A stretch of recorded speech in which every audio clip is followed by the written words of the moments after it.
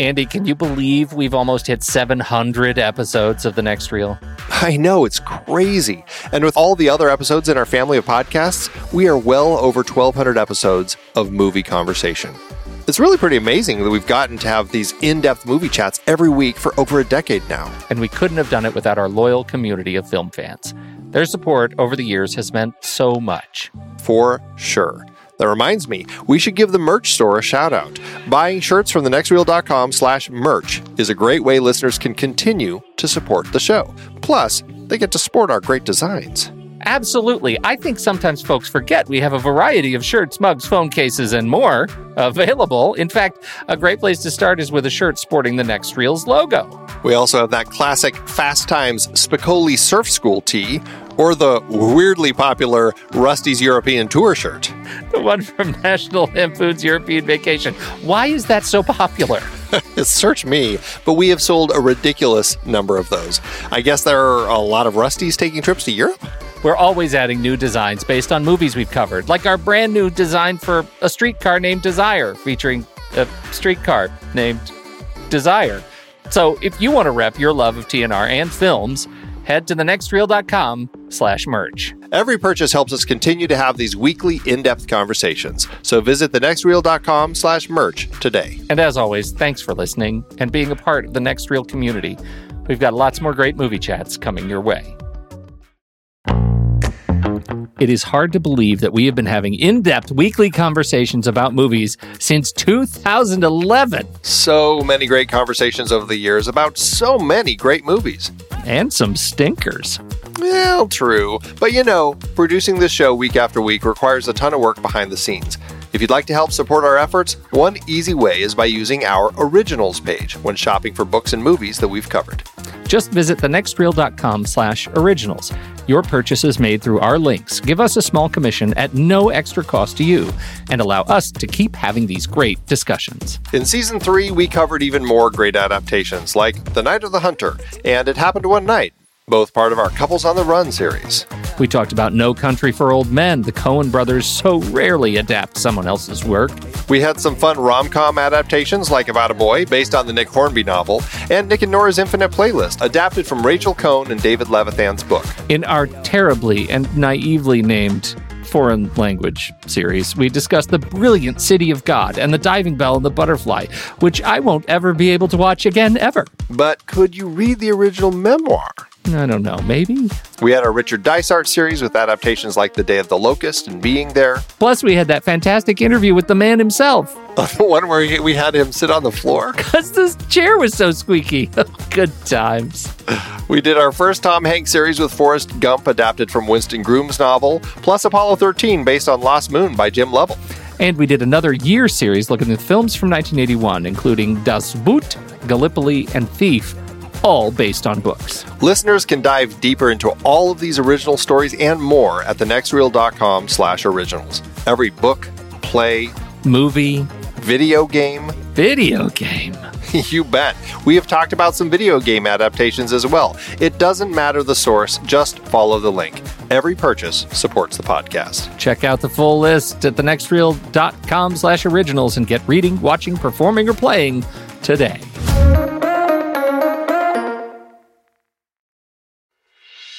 I'm Pete Wright. And I'm Andy Nelson.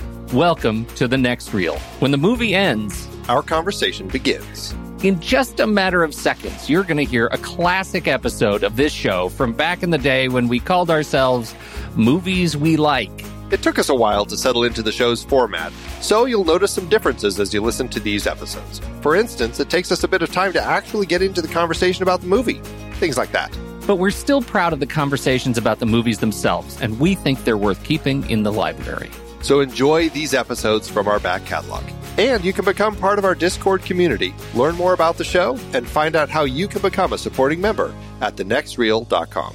So thank you, everybody, for downloading and listening to The Next Reel. We appreciate your time and attention, and we hope you enjoy the show.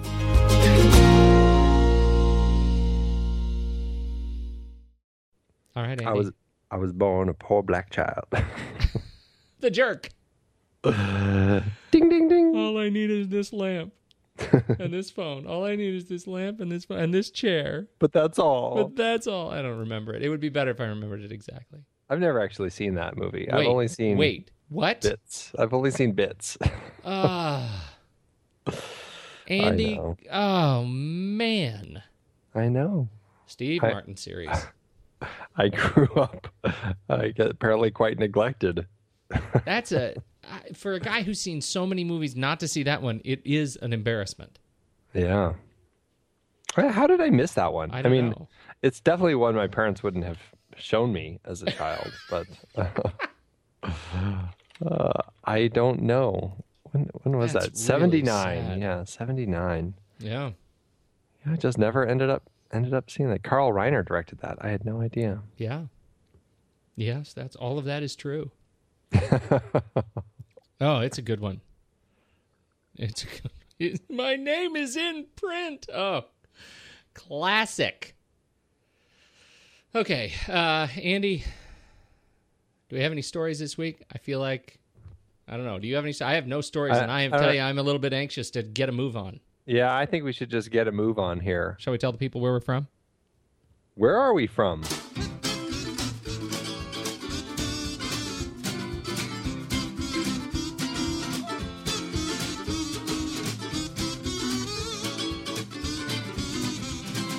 Hey, everybody, it's The Next Reel, the film podcast. I'm Pete Wright. That's Andy Nelson. Sorry.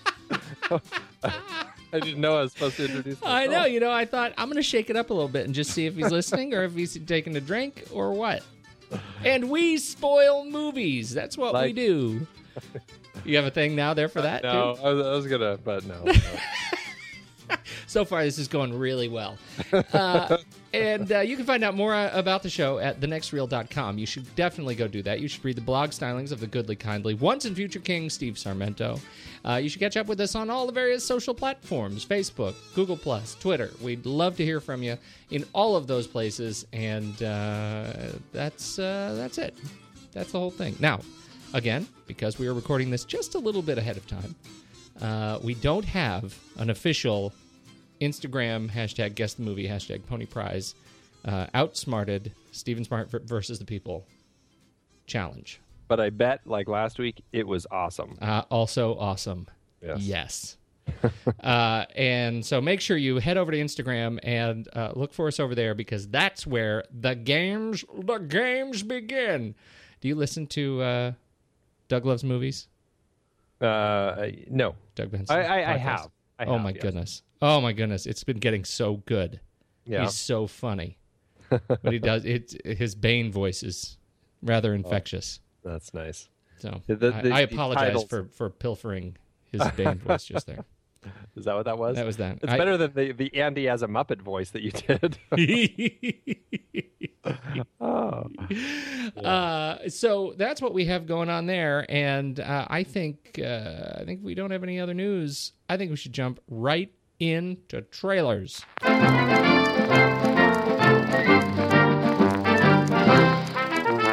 Hey, do you want to go first? I think you should go first because you're so happy, and then sort of weird. I think I should go first because this is a big one. This is a big film that's coming out in July, and it's a big ape movie. People may have heard of this. They may have heard. Do you think they may have? If they were cruising the Pacific Rim, perhaps. This could be the sequel to the latest Planet of the Apes story. This very well could be. But this is not Dawn of the Planet of the Apes that I'm talking about. Oh, no. This is actually so much better. Oh, no. That's exactly the response. Oh, no. This is Mr. Go. Or as it says in the trailer, Mr. Go 3D. That's right, folks. It's almost like a Planet of the Apes spinoff. It seems. This is actually the interstitial film. It happened between Planet of the Apes and Dawn. Yeah, they managed to capture a gorilla who somehow is acting a little more normal. Yeah. Yeah, no, but this is the story about a gorilla who is recruited from a circus by a little girl, and they become friends. And the gorilla, as he gets older, is recruited to play baseball in the Korean Baseball League. And I mean, I gotta say, it looks like a real gorilla playing baseball. That is fantastic. This is like a reboot of Ed. What was it called? Ed, that movie that Matt LeBlanc was in. With him and the chimpanzee playing baseball back in 1986. You know what? I am ashamed and much chagrined to say that I didn't see that film. Oh, you should be.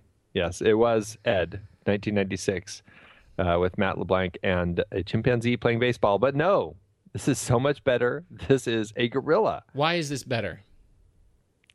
Because it's a gorilla. I don't know what to say about this film other than it looks just absurd. And there's something about it that actually just makes me glad that people are still making nonsensical movies like this. It's like nonsense. You watch the trailer and it's just there's a thing where the gorilla jumps off the baseball top of the stadium. Yeah. And it's like clearly the cut was funny because they cut to like the weirdest crowd reaction ever. Right. Like this gorilla jumps off this like 10-story like off of the top of this Major League Baseball stadium, and the crowd is like, "Oh, awesome!" It just seemed wrong. So I look forward to it. I do. I look forward. I'm going to catch this. It'll be a renter. This will be. I'll watch this and Wolf Cop back to back. I think that'll be a good double feature. I think I would probably watch it back to back with The Host. Oh, there you go. I like to keep it. I'm going to go light Korean, dark Korean films. And that would be one of the light Korean films, the lighter fare. Yes, definitely. Kind of the comedy, sports, drama genre. It's opening in July in South Korea, and it does not, surprisingly, have a U.S. release date yet. Right. It will be, except unless you're in Hawaii nope, that was last year. Never mind. It did play at the Hawaii Film Festival last October, but that's it. So I know I'm a bit of a tease, but maybe it'll pop up one of these days on Netflix or something. But that's it, Mr. Go. Mr. Go. My trailer is Jeremy Renner. This is his. I believe this is the first film that he is actually producing. It's called Kill the Messenger. It is based on a true story, based off of the book by the same name and another book called Dark Alliance by Gary Webb. So Michael Cuesta directs. The original book was written by Nick Shue, and Dark Alliance by Gary Webb. And this is it's one of those films. You know what it reminds me of? It has a distinctly The Insider vibe to it. It's a journalist that is trying to uncover this drugs, weapons thing, and it looks very intense, and it has it's again one of those movies with everybody in it. Yeah, pretty much. Yeah, Robert Patrick is back. Mm-hmm. Tim Blake Nelson, Ray Liotta, Michael K. Williams looks fantastic. Barry Pepper, Andy Garcia, Rosemary DeWitt, Oliver Platt, King, Michael Sheen, Richard Schiff, Joshua Close, of course, Jeremy Renner, Mary Elizabeth Winstead, Paz Vega, Michael Sheen. Yes, looks like a great cast. The trailer looks very intense. This kind of movie, where like All the President's Men stands up for me. Oh yeah. Hell, I even loved The Paper. So you give me a good story about journalists, and I'm all over it. So looks really good. It does, and I'm excited to see it. It has the period vibe from the early '80s, and I love how that's a period. The '80s. What a period it was. What a period. At least it's like the grown up '80s and not like the teenage '80s that we were in, or the preteen '80s. That was horrible. Totally almost like a different '80s. Yeah. Like these weren't people who were popping their collars and all that. The David Naughton '80s. Yes. Yes. No, it looks really good. It opens October 10th, 2014. So we got a couple of months, but check out the trailer at thenextreel.com. You'll see it on this very week's post. Very cool. That's it. All right. And now, let's go save the world. You and me together forever.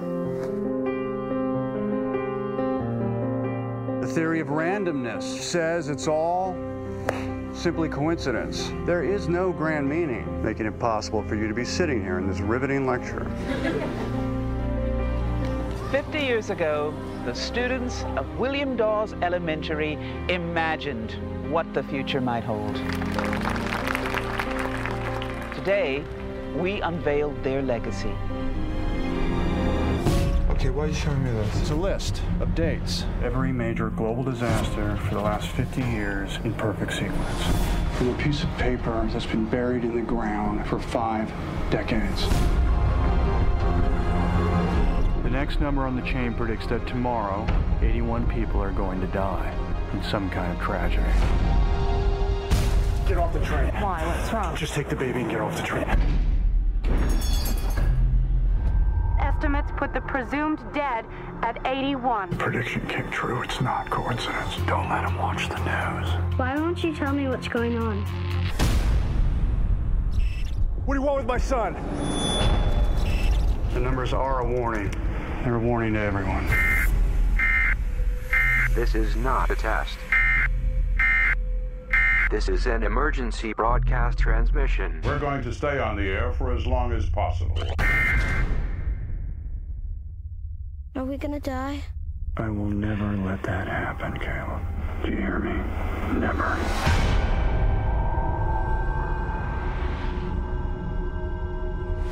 Andy, we are picking up our Guilty Pleasure series. Time for more guilt. More guilt. And guilt do we have? So this was a series that we started as a gag, as a goof, as shenanigans, to just see if we could surprise each other with a guilty pleasure. Last week, if you'll remember, we did my favorite guilty pleasure, but The Adventures of Buckaroo Banzai Across the Eighth Dimension. And this week, it's Andy's turn. Andy, would you like to introduce your film? Yeah, I went a little more serious. Did you ever? Well, and like I said, I was really trying to figure out what is a guilty pleasure for me, and I determined it was something that I really love that the critics and the crowd seem to not love at all. And so I went with one of my favorites, which I really, really enjoy, and it's Knowing from 2009. And it's, Nicolas Cage vehicle. Alex Proyas directed it. And it's an end-of-the-world thriller. And, it's got kind of a mystery, this sci-fi mystery thing going on with it. And I have a lot of fun watching it, and I think it's doing a lot of really interesting things. But no one else seemed to think that, or very few people.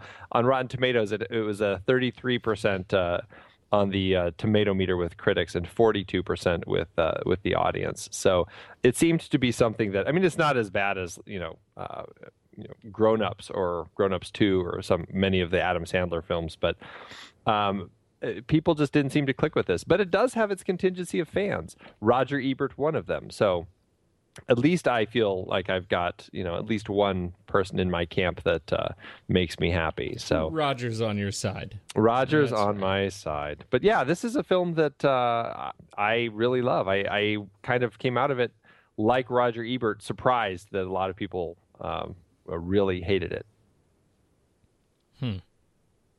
Okay. So, like last week, you had not seen my guilty pleasure. I had not seen Knowing. All right. At least I'm pretty sure I had not seen Knowing. It may have just not been memorable for me. But I did see it. And let me tell you, this movie has a lot going for it, right? Alex Proyas, we love Alex Proyas from Dark City is one of my favorite films. I really loved the sort of atmosphere that he builds in his films. And you know what? I didn't know much about the writers. We have Ryan Douglas Pearson, who had written really only the novel Mercury Rising, right? And then Knowing. And the other writer was, let's see, well, there were a lot of people on it, but Juliet Snowden, who has written a bunch of other stuff, well, not a bunch, a handful of other things. At this point, just a short and Boogeyman.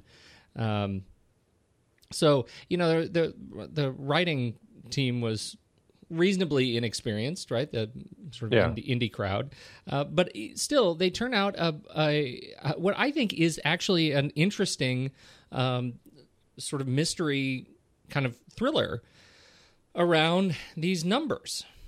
And I think the overall story I really like. I think it's got I found myself interested in the mystery. I felt like they didn't fall prey to some of the kind of obvious obstacle tropes, the best friend who doesn't get it and becomes, one of the major obstacles. He ends up getting it and he tries to help. And we get the mystery as it unravels. Right. I like how the film builds. I like the haunting of the voices. I love how they use the sort of symbol of children as deliverance of the end, but also as salvation. Mm-hmm. I love all of that stuff. And then the film ends, and it falls apart for me. I just hate the end so much. Well, and I think, I don't know if that was what everyone had a problem with. I'm really not quite sure what it was that drove people away. I mean, I talked to one friend who didn't like it. He felt like the ending came out of left field. He felt like it was building in a direction that all of a sudden it didn't make sense when he got to the end. And I think he's completely wrong. I think everything about the build makes sense. The strangers as these kind of omnipresent beings that are communicating through their minds with these children. The mystery of these numbers and the predictions that they're making, everything feels like it's building to something, and I think it builds to a big finish. And I think the finish is one of the reasons that I love the film so much. The fact that the filmmakers, the writers, and the directors, everyone involved, were really kind of brave enough to take an end of the world thriller where you don't get to save the world, where the hero doesn't get to do the one thing that actually keeps Earth safe. This is a film that is actually about the end of Earth and the end of everything that we know. And I think that was an incredibly risky decision to actually do that, where at the end of the film we see Earth completely destroyed by these just gargantuan solar flares. And then to kind of almost open it up to like this biblical idea of a new Adam and Eve, and the whole the interesting blend that the film has of the science and the religion and the myths, and it kind of blends all of this stuff together in a really interesting way that, for me, I find really exciting. And the way that these beings aren't really angels, but they have this angelic presence to them, you can get a sense of how people long ago, if these visitors had come and stopped by in their ship and people had drawn them, it would look like angels, essentially, the way that these beings are presented.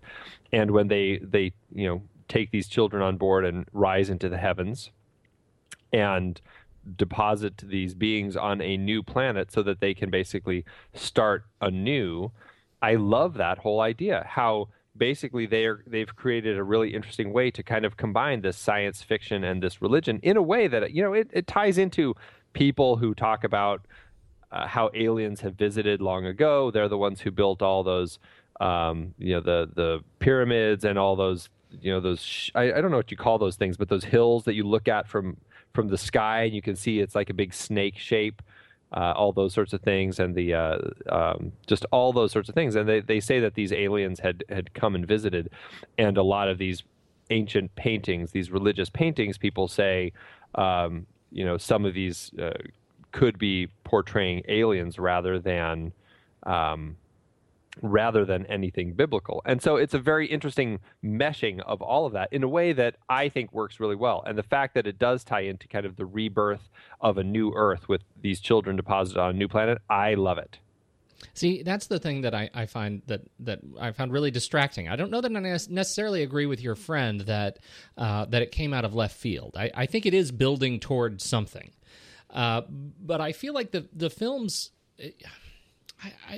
I kind of have a hard time, and I wrote a lot about this, just sort of rambling. I sort of felt like I was the kid writing numbers, trying to put my thoughts together for this film, and it didn't really work, because my only comparison is the scope of the mystery felt very much like The Sixth Sense to me, right? Okay. And once we realized what the trick was with The Sixth Sense, it was a very profound but a profound awakening that we had as an audience, or that I had as an audience member. But it was an awakening that felt on the same scale as the presentation of that mystery in the film. Does that make sense? Sure. No, that makes total sense. I know where you're going with this. Okay. So knowing, I think, builds a really interesting concept and has a delicious little conceit in it. And I love how he goes about the process of solving this mystery, and then, boom, it blows up into one of the most heavy-handed kind of deliveries of the mystery that just doesn't feel like it is parallel or it's on par with, in terms of the scale, the kind of emotional scale, with the rest of the film. It's a climax that is like too big for its proverbial britches for me. And so I had a real problem with that. I found it really distracting, and it took me out of the movie. And watching the kids run across the field to the shimmering tree was just it. So, I felt like I really liked a lot of what the movie had going for it, and I was super disappointed in the ending. But I feel like the film does deliver a lot of the things that I love about Alex Proyas in a way that I haven't seen him make films before. Dark City was so different from this film, just visually, spatially, that I found myself really enjoying looking for Alex Proyas tropes in this film, right, in a world that was much closer to our own. Mm-hmm. And so I had a lot of fun watching that part of it. I do have to say, I can't get past Nicolas Cage. Oh, see, I think he's good in this one. I have a hard time. There are a few movies. This is a taste thing. What are you going to do? He's just the overacting bit. And honestly, Rose Byrne goes into some crazy overacting herself. Like her little freakouts, I find, again, come kind of out of left field in a way that, we would have done another take if I had been in the director's chair. I think that it's a film where if you're in it and you're riding along with it, I think everything works. I don't know. I find everything works really well for me. I think Rose Byrne does a great job in this film. I think Nicolas Cage does a great job. I mean, he's one of those actors who has done some crazy stuff, and he seems to just kind of take every job that's thrown at him, plenty of which are just garbage. But I think because of that, I think that people forget that Nicolas Cage actually, there is a really great actor inside there. I mean, if you look at, the Leaving Las Vegas, if you look at Moonstruck, if you look at, I use this, but I hesitate to use it with you since you don't like it. But Drive I think Angry. that You're going to say Drive Angry. I don't think I'll say Season Drive of the Angry. Witch. There are instances where he shows that he really knows how to act, and I think this is one of them. Now, as far as the story, let me respond to your comment earlier. I totally get what you're coming from about the story, and this is something I've really had to wrestle with, because as much as I enjoy this film, I do totally get where you're coming from as far as the size of the mystery compared with the size of what's really going on, and how do those really fit together. I don't know if even I am 100% satisfied, but the reason that I think all of it works for me, and the reason that in my sense of what's going on in the story, is that this is really this father-son story. He is dealing with his son. He's a widowed father, and he's just dealing with his son still. He's still lost. He's also distant from his own father. So there's this interesting relationship going on between the three of them, Nicolas Cage right in the middle. And his son, Caleb, I don't think is really ready to go with these strangers. I mean, he talks to them. He takes the little black rocks from them, all that sort of stuff. But when the time comes, he's the one who wants to lock the doors in the car. And Rose Byrne's daughter, she wants to open the doors. Abby, she wants to open the doors and kind of go with the alien, or these strangers, aliens, angels, whatever you're going to call them. My sense of the reasoning behind this mystery in the context of the story, this is really a story about Nicolas Cage having to get his son in a place where he's comfortable to go. And so I think that's what this whole mystery is about. It's changing his mind about the way things are, and this kind of the whole, he brings up at the beginning the determinism of the world versus the randomness, and how is the universe really put together. And based on the fact that his wife died in this hotel fire, he really just thinks that things just happen. He doesn't seem to, and he's a scientist also. But when all this starts happening and he starts getting these numbers and realizing these mysteries are out there, he starts unraveling it. And through that process and unraveling it and realizing it, like this mystery is designed specifically for him to figure out what's going on, find out what's going to happen, and then be able to help his son let go so that his son will go with these strangers. See, I think these strangers are guiding him to come with them, but I don't think they would ever willingly take him. Now, they do hop in the car and take him. So, apart from that, but I don't think they would have taken him onto the ship. I don't think they would have. I think that they would have gotten him there, and it would have had to be his own decision. Now, this is me reading into the movie, but that's how I see it. I think it has to be, in order for it to work, I think it would need to be his own decision to get on and go with these guys up to this new planet and start things all over again. Now, this whole thing, I think, is designed so that Nicolas Cage gets there, meets him there at the ship, and they have the conversation, and Nicolas Cage, they have that bonding moment where the father tells his son, you have to go, you have to do this, I'm going to be okay. And his son finally feels okay to go. That's how I piece all of this together, with the mystery story, with the end of the world story. And because I think that these angels beings know that they need these kids to go with them. And so that's my interpretation of it. And are the little black stones, I have another question, but are the little black stones are they the peanut butter things in E.T.? Reese's Pieces? Reese's Pieces. Is that where, what's the significance of the little black stones? I don't know if there's a significance to them other than it's interesting. Is it? I think so. I think there's a strange little thing. It's like something that they give you. It's strangers giving them little tidbits of something to kind of get them excited about this. I love the idea though of the fact that they're giving these little black stones, and then ultimately nobody gets it. I'm sorry. No, we put these stones there. I have no idea. What did you want us to do with that? You're supposed to, Reese's nothing? I imagine that conversation on the spaceship. I deeply appreciate the way you read into this. I can see it. I can see a faint glimmer of where you're going with this thing. But I think that may be a weakness leading up to the ending that causes me to not like the ending.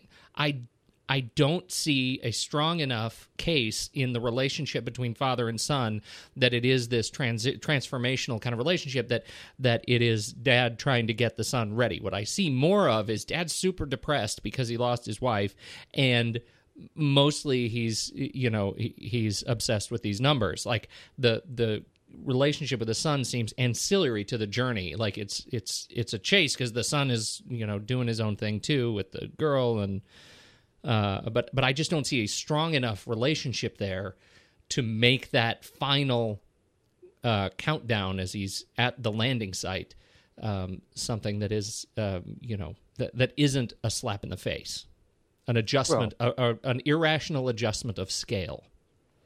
Well, yeah, I mean, I again, I can see what you're saying, and I acknowledge that there are elements that could have made it a stronger case for me if the film I think the bigger if some of the things had done a little differently. But I still see it there, and for my money, when I watch this film, I buy into everything that's going on. This is, and this I think is a big question for me, which is, why do you think, as someone who really likes this film, why do you think it didn't create more resonance? Well, I mean, it's interesting. I mean, Roger Ebert, he gave it a 4-star review, which is his highest review, and then shortly after that, when he realized everyone hated it, wrote another article called Love and Hate and Knowing, or Do Wings Have Angels? And it starts with, either I'm wrong or most of the movie critics in America are mistaken.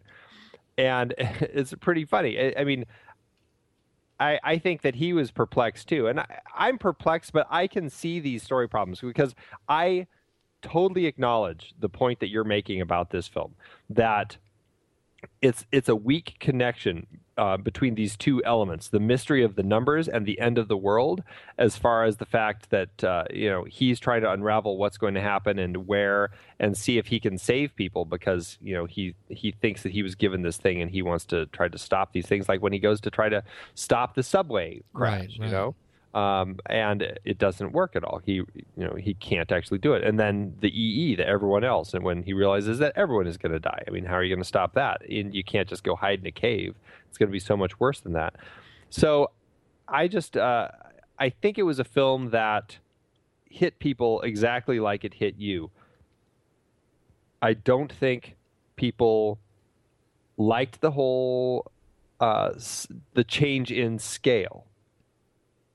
It goes from a mystery that had a really interesting premise, and then it turns into this, this gargantuan galactic disaster, really. This anomaly that happens with this giant solar flare that really just kind of incinerates the entire ozone layer on Earth and basically causes everything to just burn to a crisp. And I think that's it. I really think that that's what people just didn't like about it, is that it all of a sudden and that's probably what my friend meant when he said it came out of left field, is that this change in scope, all of a sudden it didn't feel like it fit anymore.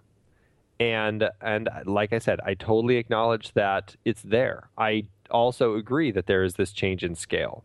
And I think that is the thing that made it hard for people to get into the film. Yeah. I think that's I think that was the tough thing for me. It's almost like the film it's like it makes its bed in the first 2 acts and then has a rather complicated journey to actually sleep in it. Yeah. That's sort of what it feels like it goes, or it has to sleep in it. It goes and sleeps in the bed in the mansion around the corner. Right. It just sort of it doesn't jive. Now, there are a lot of things that are good about it. I do want to talk about some of the visual surprises that I thought were really nice.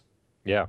Right, absolutely. Because the film really does start off modestly, visually modest, right? I mean, it is a small film, right? We start in the, what is it, 1960 some odd? 1959, and we're in a second grade class. That's just the school. It's we're in school. So they have this is the grand opening of this school, and they're starting this process by burying a time capsule right in the front steps of the school for 50 years. And for some reason, they do think that the ultimate find at the end of 50 years will be a class's worth of second grade sketches about what they think the future looks like. I wonder if they could come up with a few more trinkets that might go into a time capsule, but I thought that was an interesting play. Yeah. But it starts out like that, and then suddenly, we jump to the present, or to 2009, and we meet our protagonist, and we see his depression. We see him in the classroom teaching. We get a lot of this sort of human interest drama as we get to know him, and then after he starts figuring out the numbers, as the numbers represent major human catastrophes, right, where humans died, right, on a date and a longitude and latitude. And I think, was it the first one was the airplane? Yeah. Well, the first one that happens in his present time, right, is the airplane crash, which talk about coming out of left field in a really nice way. Yeah. I found that just wonderfully and perfectly jarring. Oh yeah. Like I was watching it at home on my not theater-sized screen, and I still found myself on my edge of my seat during that. That was it was a great crash. It was a great sort of use of visuals, and I did really love that sequence. I loved him running in there, trying to figure out how to help, and being helpless. And they build the tension really smartly, I think, because he's stuck in traffic trying to get to his kid's school to pick him up, and it happens to be on this date that is on this list of numbers. And then at that moment, as he's stuck in this traffic jam and he sees there's some sort of accident up ahead, he looks at his GPS and his coordinates read the same numbers that are the mystery numbers he still hasn't solved after the date and the number of people who die. And it all clicks for him that this is the next accident. And the way the tension plays with him running up to the cops to try to figure out what just happened. Did somebody die? How many people? Leading to them just turning and seeing that plane careening out of the sky and just crashing into the field. And the way that whole thing is done in one shot is mind-boggling. Yeah. And it was Alex Proyas really went to great lengths to stage this scene where you get to see the whole plane crash really from one shot, and done in a way where purposefully they are trying to emphasize the fact that, we're not just doing this whole thing with CG. We're actually making a real thing here so that you really feel viscerally attached to it. And I find it so incredibly just intense and tense. It's very hard to watch because it's kind of horrifying. As he runs out into the field and he sees these burning people and he tries, putting them out, and one guy gets engulfed in flames as something blows up, and he's, just doing everything he can to help, and then the firemen come up and kind of take over and are asking him, "Are you okay?" and thinking he's somebody who survived the accident and everything. I mean, it's really astounding. And then going from that into just him kind of in that shocked state afterward, I think that works so well for me. I think this is such a strong scene in the film. I absolutely agree. I absolutely agree with that. And they follow it up with another really powerful sequence of destruction, right? I mean, as we kind of recover, but only a little bit. Yeah. And then we're in the subway. Right. And we have a subway that derails and careens into a crowded subway station, and there's just massive destruction, and the visuals in this sequence I think are a little bit strange to me. It's like I can't. Do you notice anything off about the CG of this? Not really. I mean, I'm not quite sure specifically what you're speaking of. As the train comes off the rails and is on its side and it's coming through the station, there was something that was just a little off about it, but mesmerizing at the same time. Interesting. I found it just sort of stunning. And I thought that again, like the airplane, it puts you in this space of you're in a roller coaster. I mean, you really are on this roller coaster in this second act as he is uncovering all of these bits of destruction. And I think so. The pacing of the first two acts, I think, is really nice. It starts on a slow burn, and then we discover what it's all about, and then suddenly we are in it, man. We are all in it with him, and we're on the road, and we get it, right? Yeah. Then we meet Rose Byrne a little bit late in the film, I think. And we realize that Rose Byrne is the daughter of Lucinda, who was the girl in 1959 who had the first bit of weirdness. And can I just say that teacher in 1959 is terrible? Like, worst teacher ever. The girl's in a demonic trance, and all she can write is a full page of tiny numbers, and the teacher doesn't do anything. Right. Not only that, but when she goes to hunt for her, let's use the flashlights and turn the school lights on. Yes, we're going to turn off all the lights in the school because clearly that's what draws children out. was just yeah, terrible. That's always a little illogical. So there were some moments that were just terrible, but so we get this connection that becomes our human connection to 1959, and now we have a little mini family kind of moving through the journey together. Yeah. And Rose Byrne generally is somebody that I quite like. I did have some trouble with her in this one, but only really when she goes crazy. Well, her kids, her daughter gets kidnapped. Yeah, but it was even before that. It was when she turned around and yells at her kids for something. I can't remember what it was. She was in the car. She was yelling at them in the back, and her response was like, it just was not. I was not her.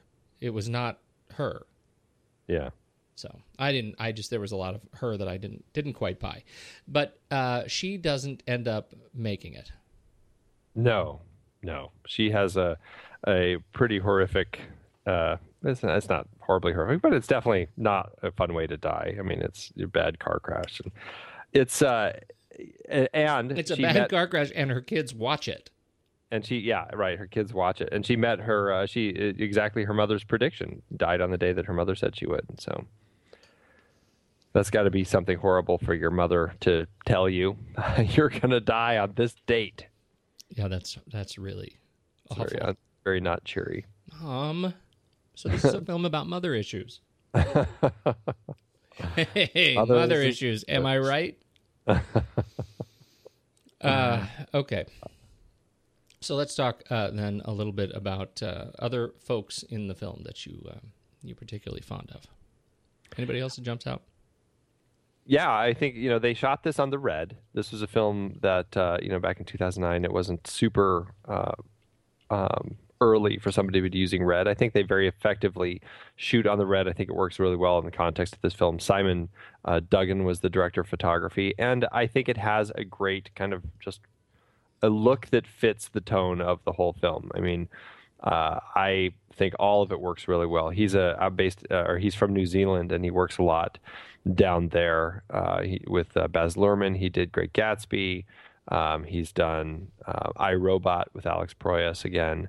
And so he's somebody who's worked down there. He hasn't been around that long, just since 98. But I think he's got a good look, and he knows how to work with directors who have ambitious visions. Great Gatsby was a beautiful film with gorgeous production design and costume design, and I think his cinematography captured all that well. In Knowing, I think it captures everything very well in context of what's going on in this film. I really enjoy the cinematography here. I sort of can't believe that he's doing Warcraft. Yeah, I heard that. Yeah. Somebody was telling me about that. I can't remember what they were saying, but I think it was, who is it is directing that? Maybe that's what it is. Oh, it's Duncan. Duncan Jones. That's right. That's right. That's just crazy. That just seems crazy to me. I know. Crazy to me, too. Yeah. Marco Beltrami did the score. I really like the score. I mean, it's not an easy score to just sit and listen to, but it does have a very haunting tone to it. And I do find that as you get to the end, and it's like that redemption feel, once the world ends and you have these children on this new world, there's this very much a redemption and rebirth sort of tone to the music, and I love it. I agree with you, and I think in that respect, I think the music's better than the end itself. I did quite like it. And and then I think as far as the rest of it, I mean, Chandler Canterbury, a young find to play Nicolas Cage's son. I think he does a great job in the film. I mean, he's like we were saying, I think that there could have been more of him. There could have been more of the development with the father-son story. But I do think he does a solid work. He actually had worked on Benjamin Button, right? Yeah, he was a young Ben. Yeah. Or an old Ben. Huh? Am I right? That's right. Yeah. Where was he age-wise? He was like 8. He was like Ben age 8. Right. He's the one, I think, who's like playing the piano and is losing his memory and is very upset toward the end of the film. Yeah. Right. Yeah. And okay, go ahead. I'll save that. Oh, okay. No, you go ahead. Okay, no, really. What were you saying? and Lara Robinson, I think, is creepy as she does a good job playing both the young Lucinda in 1959 and Abby, Rose Byrne's daughter, in 2009. I think she does a good job playing both of those. And actually, Rose Byrne plays the Lucinda grown up. We see that photo of her as she's grown up. So both of them kind of play each other's parents in an odd way. But other than that, I mean, the rest of the cast I think is very effective. Ben Mendelsohn is good as his friend. I think he, like you said, it's nice seeing his friend not be that antagonistic force that you kind of are expecting.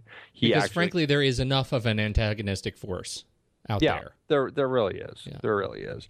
But I do think that it's really interesting the way that they really kind of play that whole heaven and earth thing. I mean, even right from the beginning, you start after at the beginning, you're up in space as you're coming down, almost like Google Earth, coming down into John Kessler's backyard as he and his son are looking at space through their telescope. And they play that nicely throughout the course of the film. And the fact that Nicolas Cage as John Kessler and his buddy are MIT scientists, and there's always this talk about heaven, like the son is asking about heaven because mom's dead. Where do you think she went if you don't believe in heaven?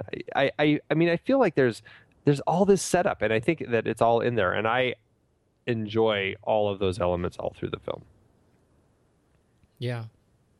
So I know. I'm with you. I'm with you. Here's we've talked about this a little bit, but I think one of the biggest and one of the best choices in the film is that, as you say, that they actually lead up to this being an unsavable problem, right? That it is unsolvable. Yeah. And even and to me, the twist. First of all, this film is and should have been more about the father-son relationship. I firmly believe that after this conversation. I think that's exactly what it should have been, and it suffers not having more of that familial resonance. But second, the big twist at the end is the fact that he works so hard and thinks he has a solution, and it turns out the solution is not about saving the planet. Right. I think that is that ends up being an interesting thing. One of my favorite sequences is him. This is going to seem really dark. Is him holding his family as the city is destroyed by fire and, dare I say, brimstone. That's what I think is so interesting. I mean, he comes to terms. This is a really interesting character journey film. This is a character who thinks he has to save the world, and then he realizes that he can't. And what he needs to do is save his son and reconcile with his father. His father is a reverend, and that's something else we hadn't brought up as far as the whole religion versus science thing. And he has kind of parted ways with his father because of the fact that his wife died, and he's very bitter about the whole God thing and wants nothing to do with it. And the fact that at the end he comes back to his family and he's there with his family, I think it's a beautiful character arc for him over the course of the film, as we see him lost at the beginning. I mean, his house is in just complete disarray because it's like, clearly it was like he was mid renovation on the house, and it's a gorgeous house. I would love to live in that house. That kid's bedroom. But he's mid renovations when the wife died, and then it's just like he never picked anything up to do any more work. I mean, the ladder is still leaning on the wall. All the wallpaper is scraped off. He clearly just has kind of lost interest in moving forward in his life, and it takes this to kind of get him on the right path to help his son and to finally reconcile with his father. And I think the character arc for him is beautiful. And I think that moment when he finally reconciles and the family hugs in the living room as that giant wave of destruction just rips through the city and destroys everything, I think it works. And I think it's so powerful for me. And I love it. Gorgeous effects all through the film. The visual effects, the effects that the team did, I think are just stunning. The whole destruction of the Earth is just horrifying and abrupt and frightening. And thorough. And thorough. I'm glad you brought up the father. I would also bring up the sister in that. Yeah. Which I think I I would have brought them up if otherwise they weren't totally forgettable components in the film. And I don't mean that like in a bad way. I mean it that just to pile on what we've already talked about, I think you're absolutely right. This is a redemption story about the father too that was unearned for me. Like there was just not enough of that. It was a completely sidelined like L story that we didn't get to really understand, and instead we had to deal with some very strange long sequences of trucking around in the mother's trailer park, and there were just some things that I think came at the expense of a more meaningful family film at the end of this, and that I had a problem with, because you're absolutely right. I feel like, what was the point of that sister relationship and trying to reconnect with the father, when ultimately, we just didn't get it. Yeah. So I'm with you. I wanted more of that. Yeah. No, and I think that falls into the camp of stuff that I can acknowledge is there, but I still see the stuff that's not there. And maybe I just put a lot into this film that really helps me really enjoy it. Maybe that's what it is. Because I seem to draw a lot out of it. I mean, I get so much out of the relationship with the father. And I think all of that comes through his relationship with his sister. I really think that there's a lot there, and their conversations carry a lot of weight for me as far as where John is right now and how lost he is, and how all of this is required for him to move on and get past the things that are bothering him and finally welcome his family back while letting his son go. And that moment for me when his sister opens the door and looks at him and is like, "Where's Caleb?" And he looks at her with tears in his eyes, and it's just like, he's safe. And that moment for me is the big moment in the film that just, between that and when he's saying goodbye to his son, those moments I think are just so strong and so powerful as he's letting go of his son and he knows his son is going to be safe while acknowledging that he is going to die right now with his family. I think it's really powerful. I can see it. I really can. I think there are those moments at the end. I agree with you. Very powerful. For me, they just weren't earned. Yeah, and again, they're earned for me. Yeah. But again, this is my guilty pleasure. Yeah. Maybe I need to see it 17 more times, and I'll get it. There you go. Yeah. Give that a try. Doubt it. Wait, what? How'd it do in the box office? Like we need to delve too deeply into this? It actually did well for itself. It actually, I think it kind of, I don't know if I should say it surprised people, but it opened its at the box office, and it was leading the weekend with an estimated 25 million the weekend that it opened. So it was doing well right away, and it went on to, let's see, it cost about 50 million to make, and another, it looks like 37 million for prints and advertising. So it had a pretty hefty budget of about $87 million. Adjusted for inflation, that's about almost $95 million. Domestically, it made about almost $80 million, and internationally, it made almost $108 million. So all told, it made about almost $188 million. Adjusted, that's about $205 million.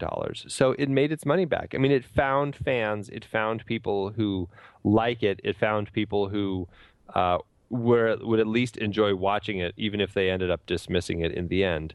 But all told, it came out profitable. It ended up having an adjusted profit per minute of $901,000 per finished minute. So that's great. That's actually great. That surprised me. Yeah, it did well. Like I said, it does have its contingency of fans, and Nicolas Cage is one of those actors who can sell well internationally. And I think people, that's how Season of the Witch gets made. Right. That's exactly how that gets made. It's one of those films I wonder, I'd be interested to look at, home, DVD sales, because I wonder if this is a film that a lot of people saw it and, like you say, it was dismissed. Like, not a lot of people saw it twice. Yeah, it's like I doubt it had the Titanic factor working for it, as far as all the people going back in droves to rewatch it time and time again. I mean, it's not going to be that sort of film, unfortunately. Yeah. I don't know if any of my let me see if they had any information about DVD sales for this one, because I don't know if it's there. That's one of those things that's not always very very detailed. They don't really give all that. Oh, here you go. Actually, domestic DVD sales about $24 million. Domestic Blu-ray sales about $2 million. All told, total domestic sales $26.5 million. I don't really have a baseline for that. Well, is that good? I don't either, other than being able to say that it continued to make more money. Yeah. You know, let me look. Well, let's compare it to what's something else that came out in 2009? 2009. 2009 movies. Let's ask internet. That's right. IMDb 2000. Oh, how about Avatar? No, this is. Let me go to the. So here's our list. I mean, 2009. This may be another reason why Knowing didn't stand out quite as much. X-Men Origins, Wolverine, Inglourious Bastards, Avatar, Watchmen, Zombieland, The Blind Side, Star Trek, 17 again, The Lovely Bones, and The Hangover make up the top 10 in 2009. Mr. Nobody, 500 Days of Summer. So if you look at something, okay, so let's just take a couple. The Lovely Bones, for instance, which was Peter Jackson Bomb. Right. Total domestic video sales for DVD and Blu-ray, 13.4 million. So it did a lot worse than Knowing. How about Up in the Air? And Up in the Air, which I can't imagine it would beat Knowing, $22.1 million. And then give me a big one. Like Star Trek. How about Star Trek? Star Trek. Star Trek. But see, Star Trek in terms of most popular films, that was only number 7 to number 9. At Lovely Bones was number 9. So you want to like the big, like Inglourious Bastards or Avatar. But see, Lovely Bones at number 9 still made less on domestic video sales than Knowing. Give me Avatar. But Star Trek, 192.9 million. Oh. So it definitely did major sales. Yeah. Avatar did 348.2 million. Okay. So, I mean, there's a big... let's look at Inglourious Bastards just. Inglourious Bastards. So you can see there's a huge jump. Inglourious Bastards, $61.8 million. So... Okay. Yeah. So, I mean, Knowing still did well enough. Yeah, it held up a little bit. That surprises me, but it's not. It doesn't surprise me that much because again, like I find a lot of things that I didn't like about this film, and yet it's not Rush. Yeah. You know what I mean? Like there was a lot about it that I think really did work, and I think there are a lot of movies that I might put on before it. But this is not a one-star movie for me. Well, see, that's what I find so interesting about this film, and this is, I think, what really made Roger Ebert surprised by the vitriol that critics seemed to be spewing about this film. Is that even if it's even if it's a terrible film, I mean, there's a lot of stuff. It's really kind of thought-provoking. I mean, I think in he says, is it, he compares it to other movies that came out the same year, like Shuttle or The Last House on the Left remake, which also got very bad reviews, although somehow, I guess, better than this film. And I think that was his point. It's like, how can you rank something so low when you've ranked these other films that are clearly much worse, and they don't create the interesting conversations or the thought-provoking notions in your head? How can you rank that one so much lower than those? And I think that's what I find interesting about this film is I think there's a lot of ideas going on in it. And this is a film that makes me think about all those ideas. And even if it does have these issues where, yes, the father-son issue between John and Caleb could have been strengthened. Yes, the father-son issue between John and his own father could have been strengthened. The tie between the mystery of the numbers and the destruction of the earth could have been strengthened. But all in all, I end up thinking about all of these things, and it puts me in a place where I'm having these inspiring conversations with whoever it is I'm watching with, and I find it so much more exciting. And that's why I think this film stands up for me, because it's something that really does take things to a place where I want to talk about it and think about it. Well, I'm glad you brought it up. I'm glad to have watched it and to have been able to chat about it a little bit here. Yeah, absolutely. One last note that I want to bring up is that the picture that they find at Rose Byrne's mother's house, that really interesting drawing by, I think it's by Matthias Marian.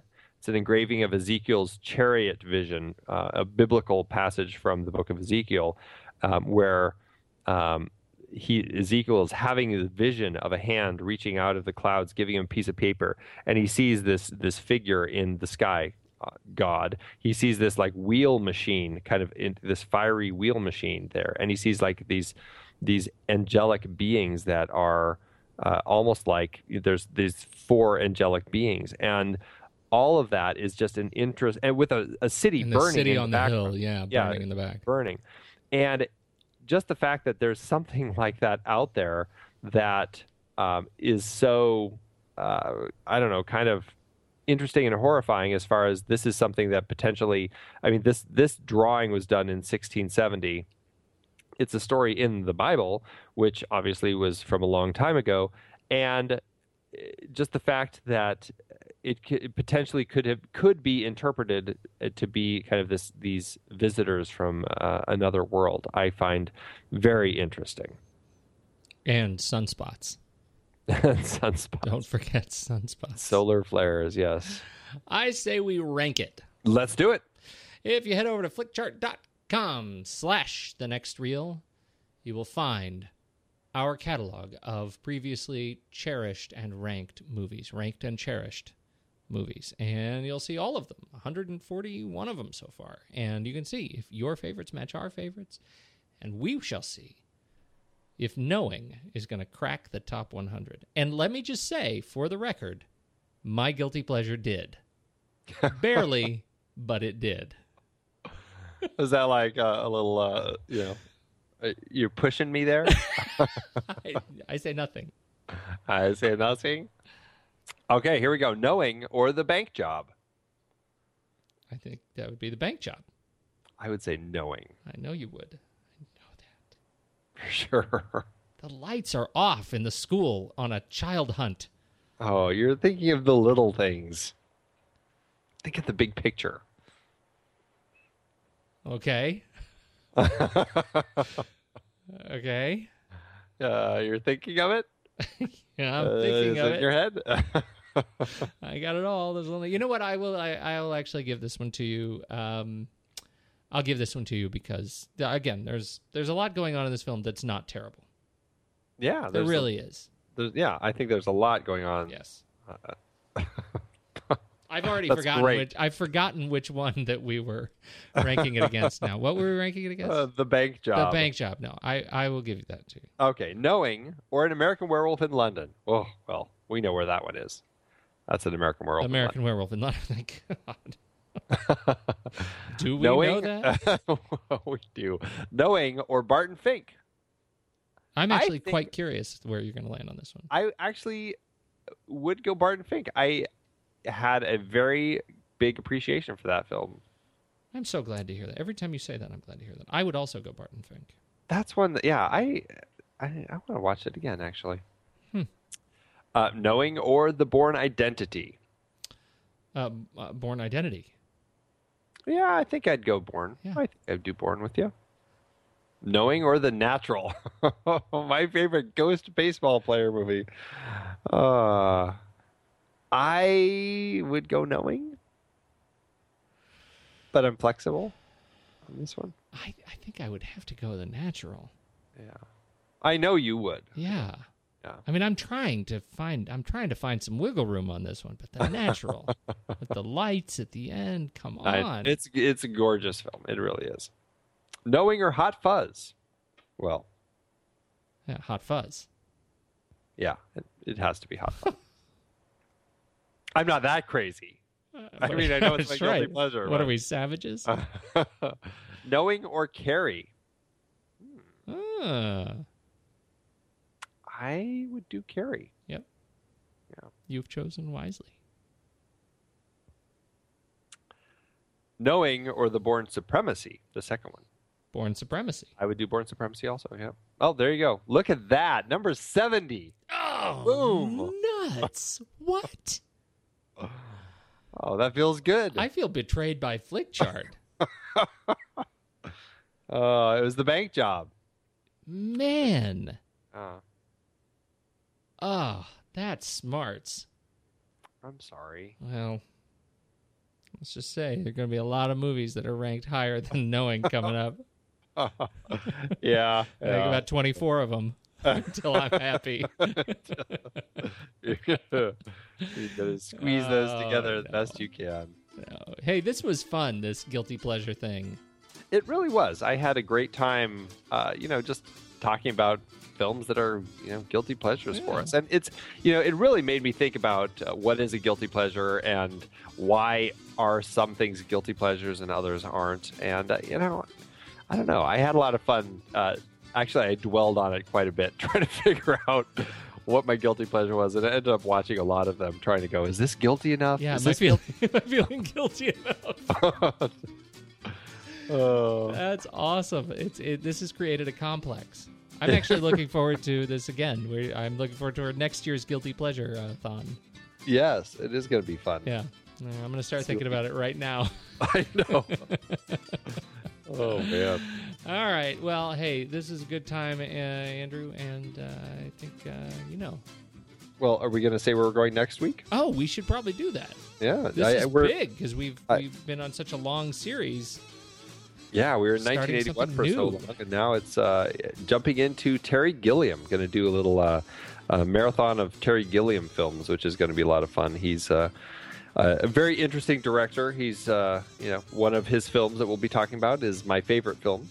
So I'm quite looking forward to doing a rundown of Gilliam's films. It's Baron Munchausen, right? Your favorite? Oh, yeah, baby. Is there a doctor in the fish? I can't wait. I'm with you. These movies make me big happy. Yes. Yeah. So, all right. Good. Next week. Yep. I'm out of here. I gotta go to bed. I'm gonna ponder the end of the world.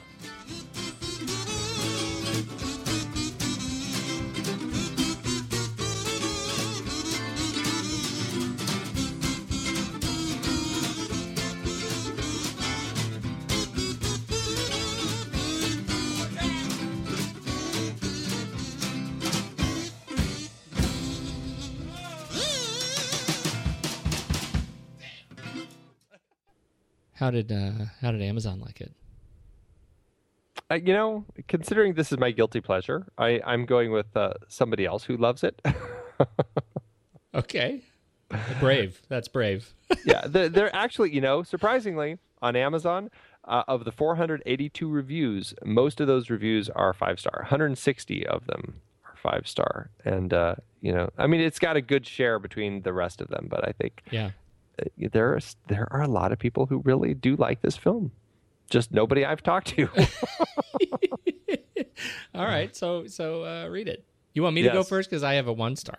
Yeah, why don't you start with the really sucky one? Land on a high note. Mine is, and I'm just reading the title because of its cleverness. Just say no to knowing. Right, and the no is spelled N-O. Oh, N-O. And it's in capital letters. Gotcha. This is by Aaron. Lots of letters in that name. The previews for this movie sold it very well, but it turned out to be a colossal disappointment because no one could make up their minds in the production. This movie is a mishmash of themes, horror, suspense, and disaster, none of which are properly or successfully vindicated through its execution. Nicolas Cage gets a 1 star on this review for singularly carrying a mediocre script while the rest of the cast flounders along behind him. The brief touches on theology are ill-formed, poorly executed, and inconsistent. The script writers were having a theology war and nobody won, so they threw it all in the movie. And the story itself just continues down a path toward absurdity until it becomes completely unbelievable, until it continues further to the point that will have you yelling things like, "You've got to be kidding me," and "Oh, come on," at the screen by the time the movie concludes. And the ending, well, the ending was the final grievous insult after sitting through a 2-hour disappointment. 2 words, summit, try harder. Wow. Wow. Harsh. Wow. That, try harder. That's if I worked on that movie, somebody would be getting a strongly worded letter. That's brutal. About that. That's downright mean, if you ask me. Yeah. I almost regret reading that.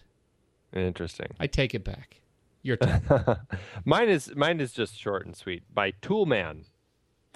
A movie that I watched in the theater in its day. If you like Nicolas Cage, you should like this movie. Also deals with a thought-provoking subject matter. All around a good movie. Just short. Aww. Yeah. Aww. All right. Not nearly as vitriolic as yours. See, yours is one of the mean critics who just... Yeah, right? The ones that Ebert didn't understand. That's right. Maybe people who love it are too nice. Maybe that's what it is. After reading my review, I think I may like the movie even more. The best part about Amazon reviews is nobody knows how to type. Capital letters. Ah, yes.